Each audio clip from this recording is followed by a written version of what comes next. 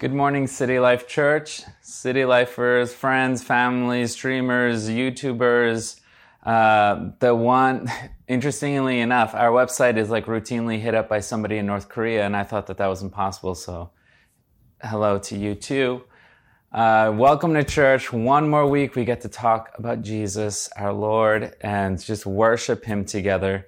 This week we're going to also be in our beta service, and so for all of you online who are just not there, we completely still understand and want to have church with you. And so we're here as well. Thank you for joining us. Thank you very much. We are in our mystery series still, and today I want to start off by talking about something that just really irritates me in movies. It just crawls under my skin all the time, and it bothers me way more than it actually should. But one thing that bothers me in movies is when you're just like watching this like really classic good versus evil, right? Heroes and villains, good guys and bad guys type of movie. And there's always this time, or usually there's this time where our hero, the good guy, finally meets the enemy, finally catches their first glimpse, or maybe they knew them already, but sees them at the scale or at the size or at the force that they are now at this point. And usually two things happen. One is that they are afraid. They become afraid of their enemy. They're underprepared or they're under-resourced or under-trained. There's some problem. And I understand a movie won't be good unless there's struggle, right? But they realize that, oh my goodness, okay, I was not ready for this, and they become afraid. And the second thing is that there's like this overwhelming shock that comes over them. It's just like, oh my goodness, I underestimated. While I was winning, I took this vacation, I went to Cabo, I had some drinks, I stopped training, I stopped recruiting. And there's just this shock, like, oh my goodness, like evil, there's just so much more evil than I thought. Or like, man, I've been asleep on the job. What and how did it get to this point? And there's this like a fear, afraid, right? And shock. Man. If you would give me permission to nerd out a second here. Star Wars. I see this in Star Wars. I went at the prequels, at the height of the Jedi Order, at the height of what the Jedi could do. Some of the most powerful Jedi ever to exist were around when they fell, when the Jedi Order fell. And to just the one man, Senator Palpatine, who had turned it up to be Darth Sidious, and just this one man took down this whole order, this whole system, this whole way of life. One man infiltrated the tiniest of cracks and crumbled it all down and gave Order 66, where almost all the Jedi were killed. And it's just like, wow, imagine the hubris, the red tape, the bureaucracy that brought this whole good system down, and it's just incredible. And if you nerd out a little bit more, if you look about Lord of the Rings, when Sauron wasn't here yet, and yet the world was just completely at disarray. The elves were leaving. The dwarfs, no one had seen in decades, and men were just fighting and just ununited in any way. And then even one of the bad guys, this is when one of the bad guys saw Grima Wormtongue, when he saw the new Uruk-hai army at Sauron's the backyard, he cried out of fear of looking at how vast and how strong these new orcs were and what he had been a part of creating. And he cried not out of a good thing, but out of genuine fear of the evil, the ferocity that he saw in front of him. And I'm just like, I watch these movies and I sit there and I'm like, yeah, well, duh, what'd you think was going to happen, good guys? Like, what did you think was going to happen, heroes? Your sworn enemies who are defeated, you think they're just going to lie there all the time? Like, no, you get too comfortable, or you get too successful, and you forget, and you stop recruiting, and you stop training. And this just like bothers me so much, because I also see this in the life of the church. I see how this same thing plays out in the life of the church, of believers everywhere. I see that how we forget about the fight that we're in. I see how some people are led to Christ and never told about this fight. I see how we're just like afraid at times, afraid to deal with the realities, or accepting it, or saying, Lord, am found in this struggle, this spiritual struggle. I don't know what to do. I am not trained. I don't know where to go. And I just see the church or the life of believers just be powerless or fear-driven and afraid of what to do. And so that's what we are going to talk about today, because that's where Ephesians goes. To talk to the life of this new church, of the new society, right? This new humanity. To say that we belong to the victorious Christ, that there's nothing for us to be afraid of. And so in our Ephesians series, up until this point, we have first dealt with new life. The second you say yes to Christ, you become this new creature. Your spirit is saved through and through, and your soul for the rest of your life gets worked on to bring healing into it, to become whole and to become what God always meant it to be. And then from new life, because I am new, because you are new, all of us are new in the church, we are put into God's family, his body, the church, and not just any denomination, not just city life, no, but the church, this new humanity, that God is recreating this world one heart at a time, ushering his kingdom one heart at a time. And because we are all new, because we are part of God's family, because we are adopted, grafted into this, we have Christ's righteousness. We're given this new way of living, our new measures, which is this new revolutionary and often countercultural way of living that just changes everything and is so counterintuitive to almost everything about what it means to be human in all of the best ways. And then we started talking, if I'm new, if I'm in this society, if I have these new measures to live by, then all of my relationships become different. They're just different. They're dealt with different. I'm in them differently. And then seemingly almost out of nowhere, Paul takes this turn. He starts talking about this struggle, this fight, this spiritual reality. And so today, the main point of today is to step aside and realize that we are in a fight, that there is a fight to be had. That we are in this fight that we cannot opt out of. That this is a part of the biblical worldview, and I can't talk my way out of it. I don't like it. If this were not in the Bible, then I would be happy and I would be pleased. But unfortunately, it's not. I don't like to think about this struggle. I don't like to think about my enemy. I don't like to think about sadness and pain. But if I want to be a Christian, rooted and grounded in love and in the biblical worldview, then I have to realize a couple of things. That Scripture tells me that I have this enemy. That Scripture tells me that I belong to the Lord, the God of the armies, the Lord of hosts, which we talked about months ago, meant that he is the commander of angel armies, and that we are in conflict, and that belonging to Christ means that I stand in complete opposition to the kingdom of darkness and Satan. And also that we don't have to be these Christians like in these movies, these good and bad movies. Just unaware of our enemy, unaware of what they do, unaware of what they want, afraid or scaring or divided, fighting against each other, fighting against the wrong things. Today, it's about realizing that we are victorious in Christ and learn how to stand for him. And so we're going to be talking about a couple of things. First, we're going to be talking about our stance and our stand. And then we're going to talk about our enemy, and then we're going to introduce the armor of God, where we're going to spend time with next week. This is another two-part sermon. Just these two couldn't be divorced.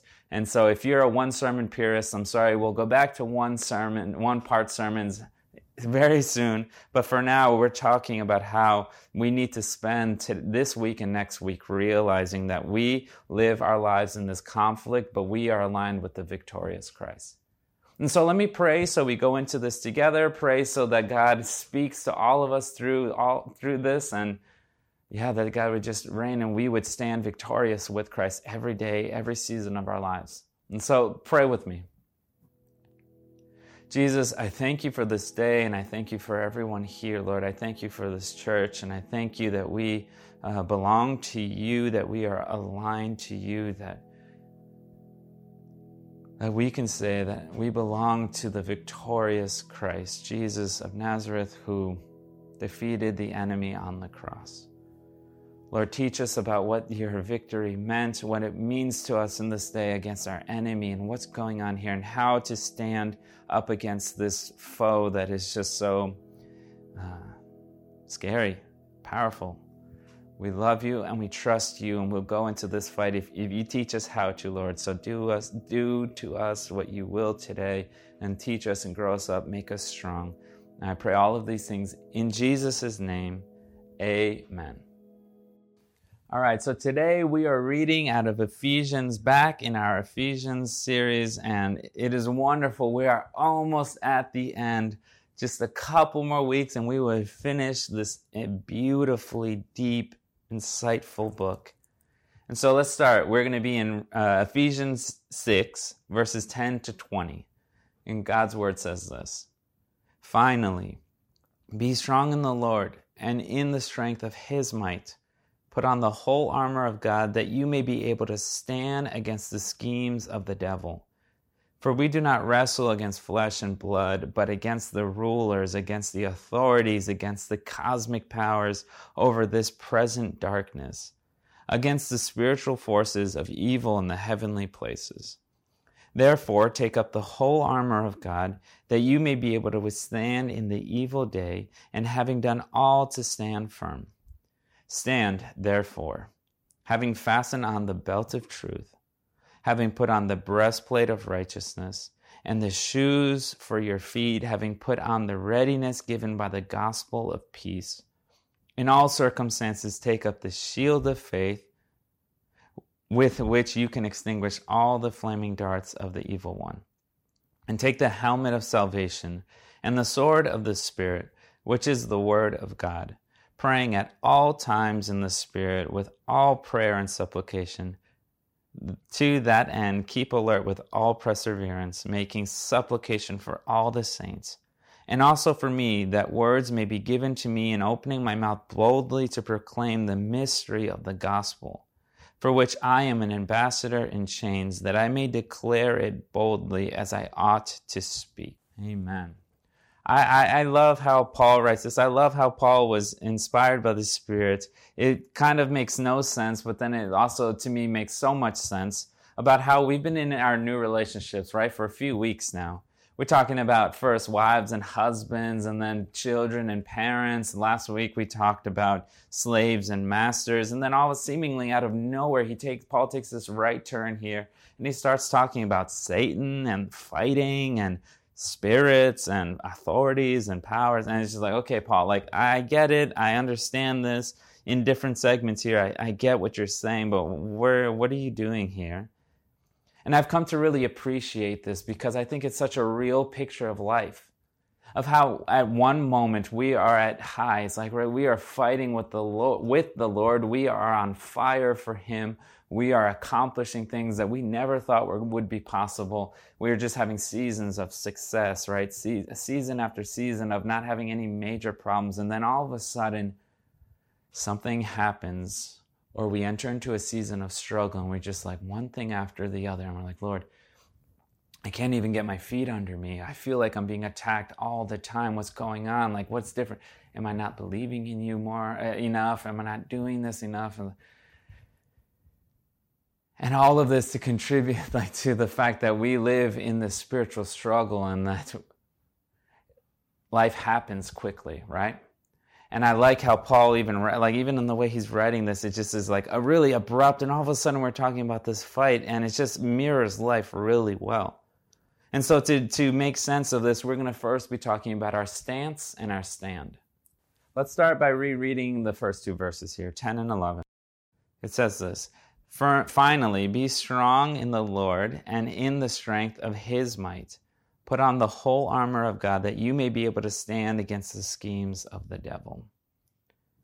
The first place that I feel led to start today is a place I wish I didn't have to start, but out of love for us and out of just how I see the church operating often, we just have to address our stance, right? that unfortunately, this is part of the biblical worldview. Unfortunately for us, because we wish it were not the case. I wish that I didn't have to preach about this struggle, about this fight. I wish that we didn't have an enemy out there who just hates everything about our God and who we are and who wants to drag us down with. I really wish that also there wasn't this part of our faith where people today, because of the modern sensibilities, would like look at us or think, oh, they're weird, or oh, that's so archaic. That's so ancient world. We've evolved. We've gotten past that. I don't want to have this area of my faith where I'm subject to get mocked or to get looked at funny, or even just to think, oh, they're going to think of me differently now. Now I'm going to be that crazy Christian. I'm going to be that crazy guy over there who, everyone wants to avoid because he's kind of a little kooky. He believes in spirits and all of this stuff. And I wish, part of me wishes that this was not part of our worldview, but to affirm our stance is that we believe that Scripture presents this story about how there's more to life than just the physical, that there's more to life than just what we can see and experience, but that there's this whole spiritual realm with two kingdoms that are in opposition to one another. That the biblical worldview, that the level of mental, theological, and academic gymnastic that has to be played with to explain this all away. It's like, oh no, there weren't actually demons in Jesus' story. Satan's not a thing. He's just an idea, right? He's just this way of life that is just like rebellion. It's like, no. But of us as being these modern Christians living today, that we have to say, Scripture, you speak to me and you teach me how to look at life. And so our stance as Bible-believing Christians is that there are two kingdoms out here. That in the invisible spiritual realm that is all around us, that there's this conflict between the kingdom of God, the kingdom of heaven, God's kingdom, the place where He reigns and brings freedom and mercy and peace, and at the other end, that there is this kingdom, Satan's kingdom, kingdom of darkness, that wants nothing but to kill us and to steal from us and to destroy, that just loves chaos and destruction and bondage. And really quick and really importantly, we have to know that these kingdoms are not equally matched. They're not on the same playing field. Christ has already won on the cross. Satan's end was sealed at the cross, and my value, my worth, my security also sealed at the cross with Christ. And so it's not a matter of these two kingdoms, who's going to win, no, but that there's these two kingdoms that want completely contradictory things.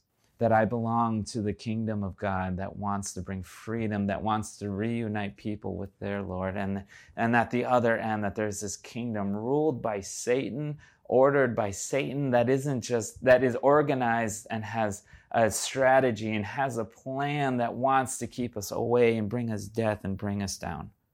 And I get the temptation, I really do. I get the temptation to not want to believe in this.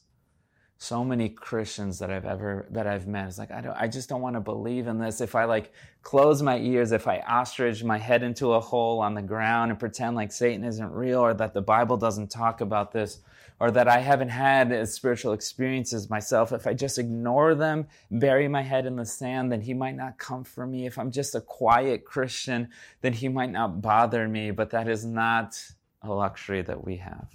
Every time that I minister to someone, every time when I'm truly ministering to someone in deep pain, where I sit with someone and I hear rejection, pain, suffering, humiliation, abuse, and sadness, every time I sit with somebody, I'm looking at someone and I'm saying, we have such a cowardly enemy. We have this enemy who will stop at nothing to steal and to hurt. That every time I hear someone's story, I never get used to someone saying, I've never told this to someone before, or this was the worst day of my life, or this was the most painful thing that ever happened to me. Every time I'm reminded that there is this enemy out there who so lusts over destruction, who so lusts over keeping us away from our Lord. And it causes me to say, Scripture, I believe in what you have to say, that there's this enemy out there. And so my stance is that I believe in the picture of what Scripture tells me, because I see this Savior of mine who was perfectly loving, so humble and meek.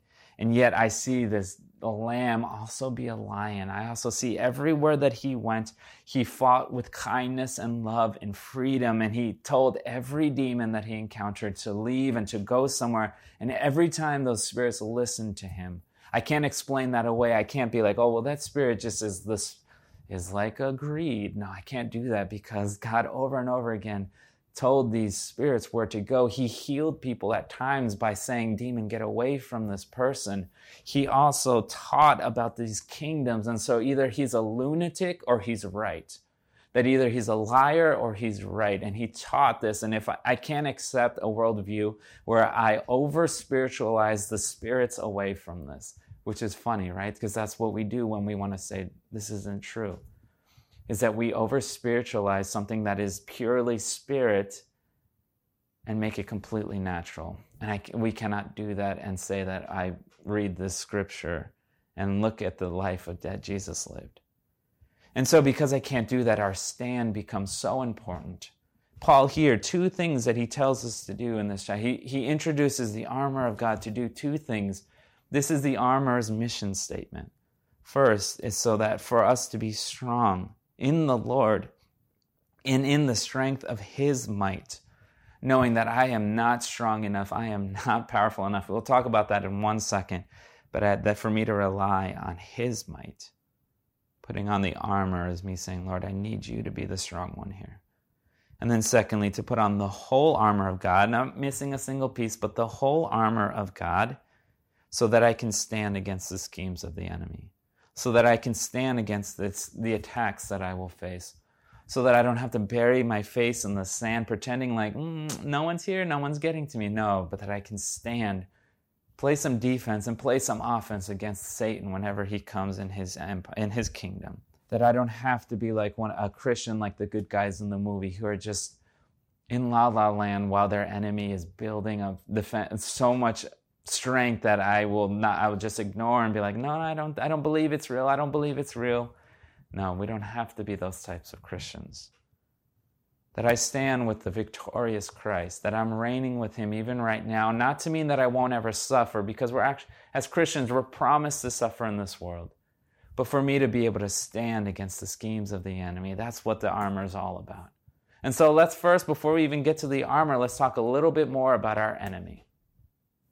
It is so important in a struggle to know who it is that you're fighting for and fighting against. Because we don't want to waste time, we don't want to waste effort, we don't want to be fighting the wrong place. And so God's words here, verses 11 and 12 say this, put on the whole armor of God that you may be able to stand against the schemes of the devil.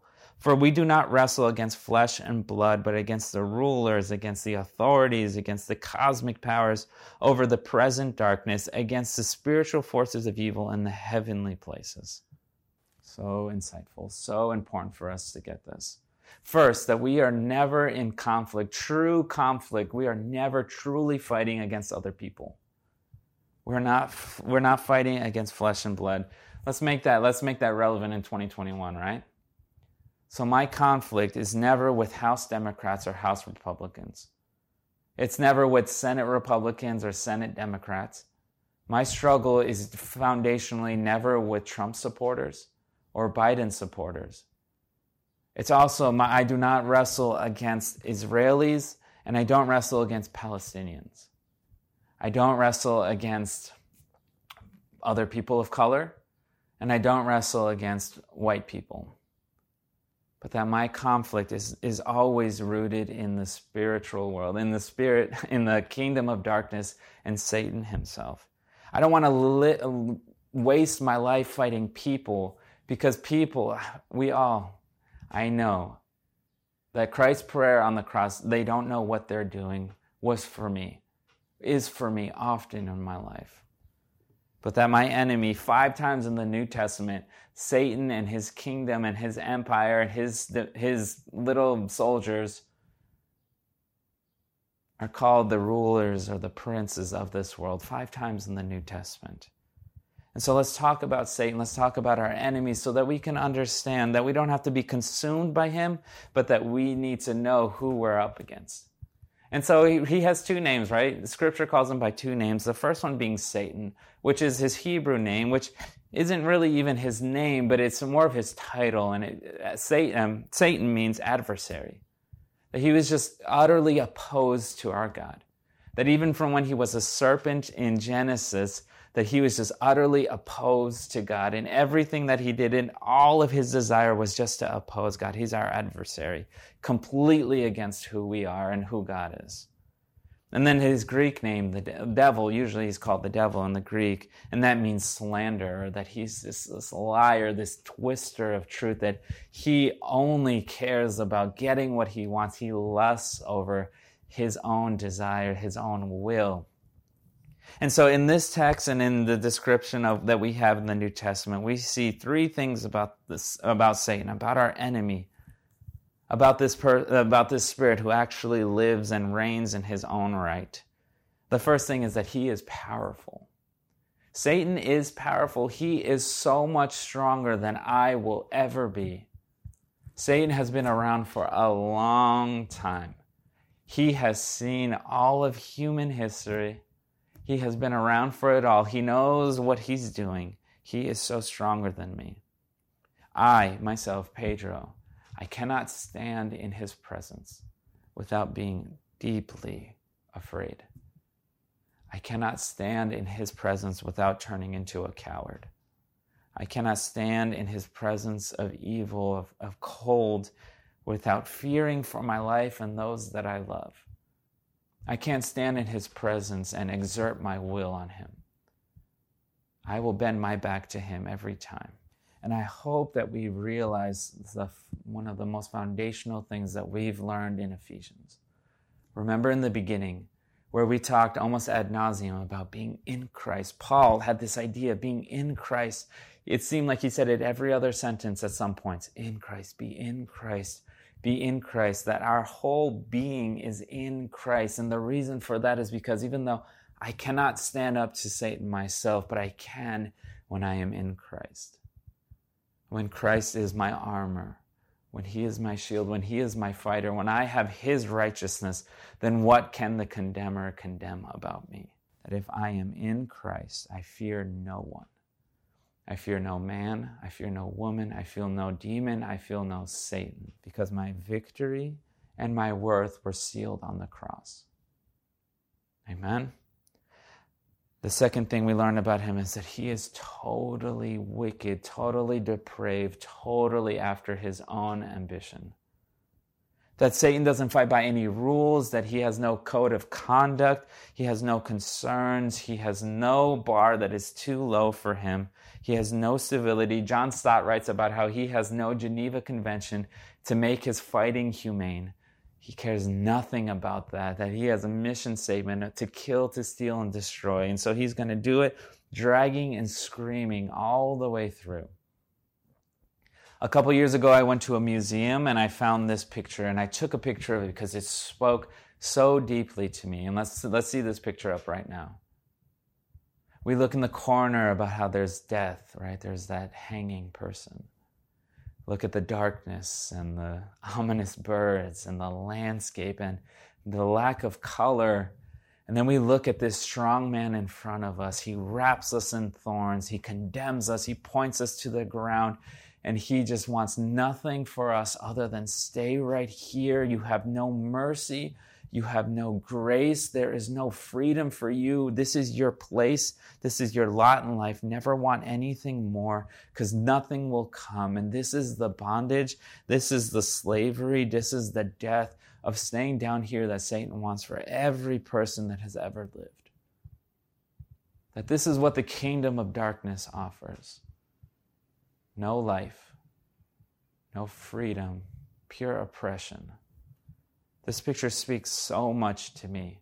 This picture speaks so much to my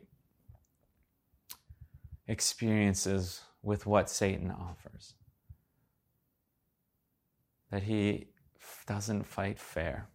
that he will steal from kids, from adults, that he will take anything that he wants, that he will intimidate us until our wills are broken.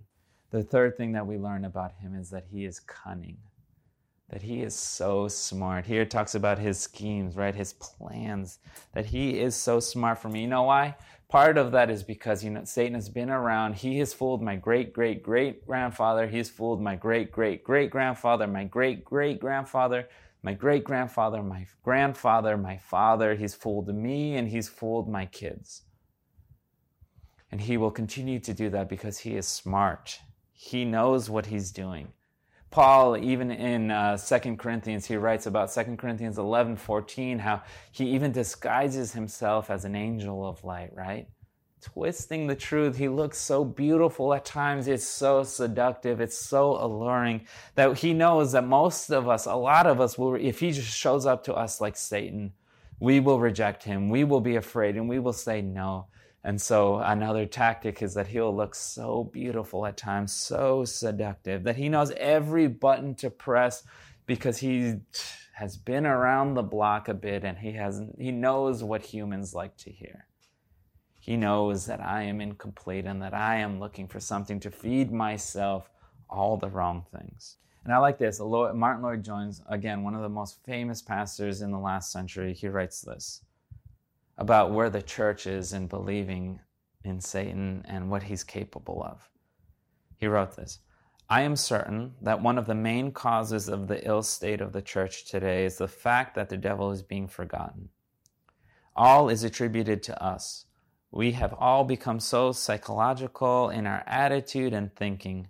We are ignorant to this great objective fact: the being, the existence of the devil, the adversary, the accuser, and his fiery darts.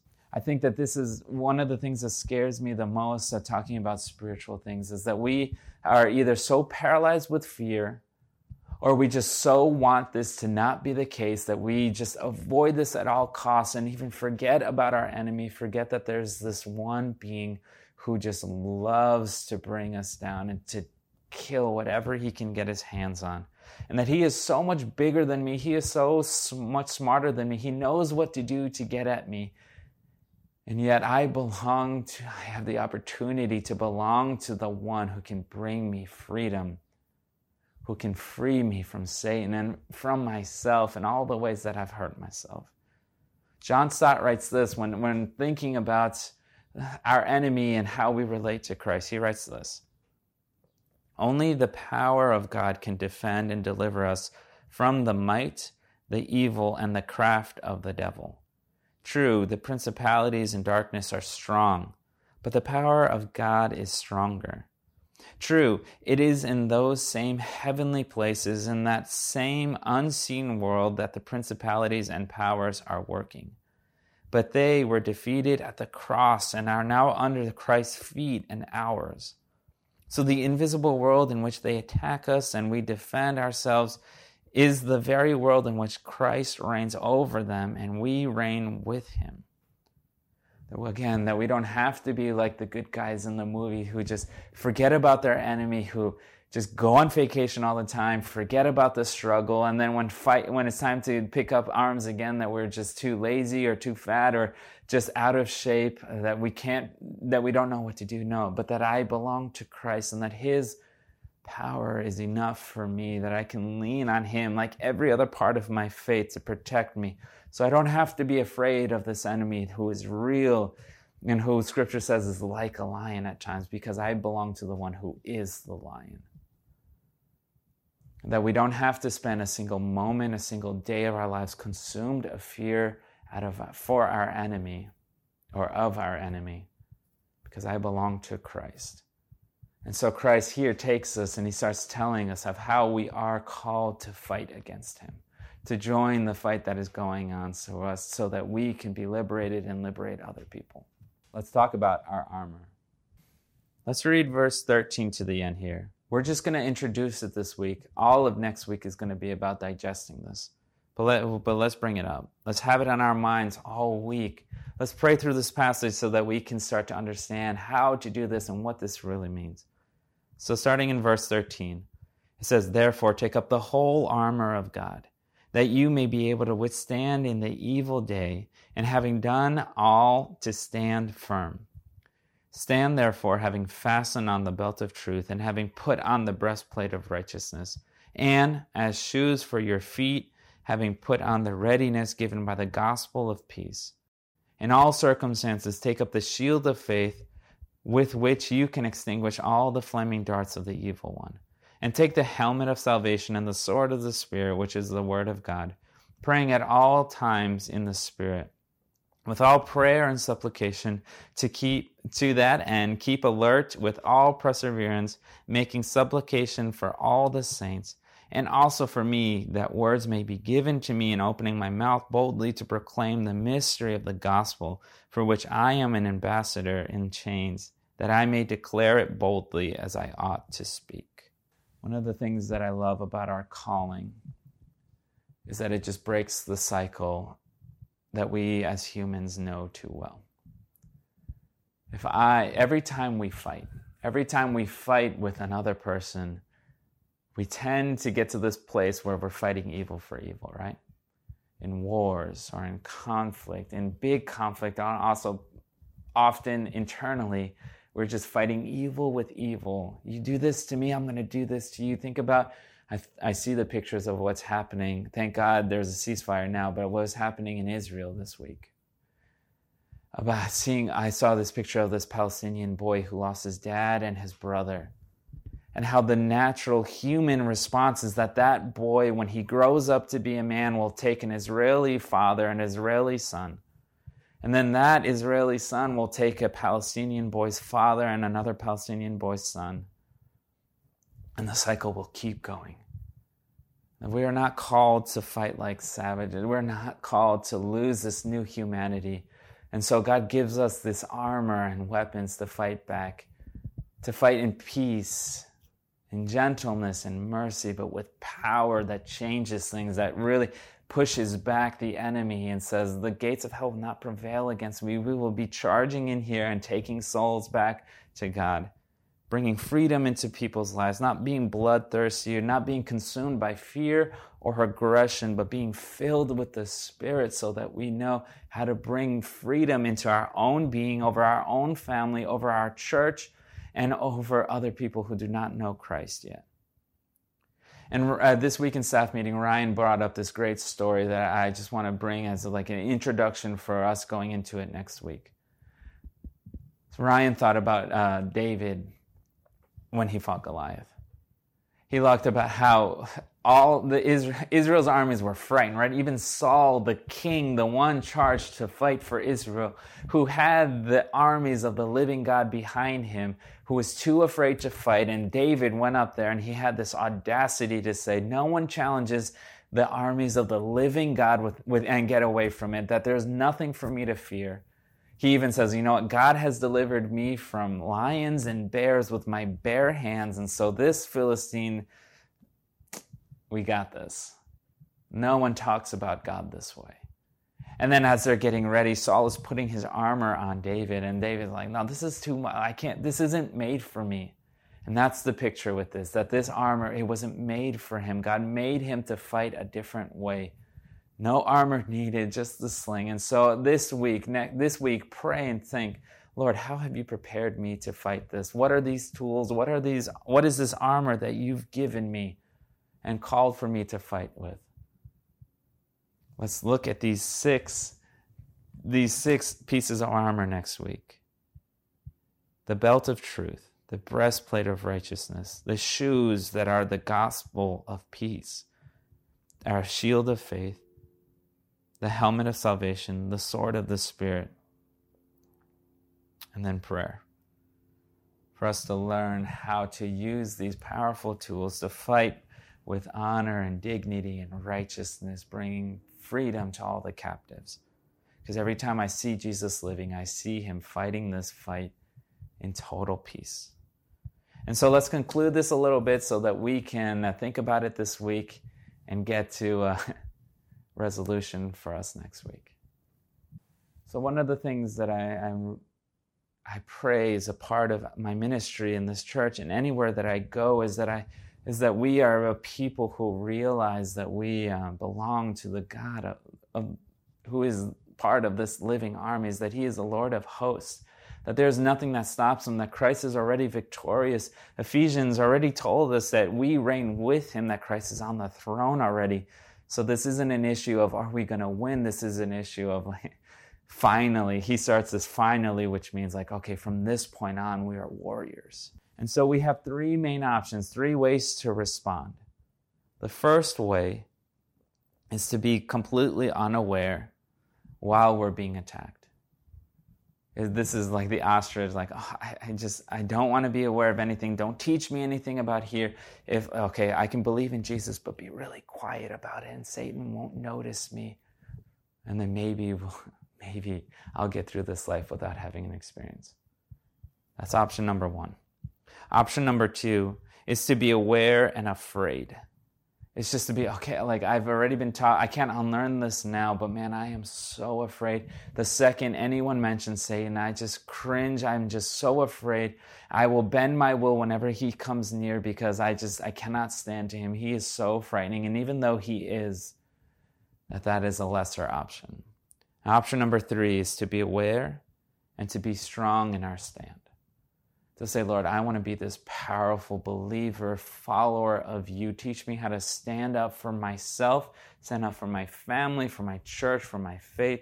Let me stand in a way that I haven't been able to now, so that the enemy doesn't win in my life, and so that I can also bring other people out of captivity and into you.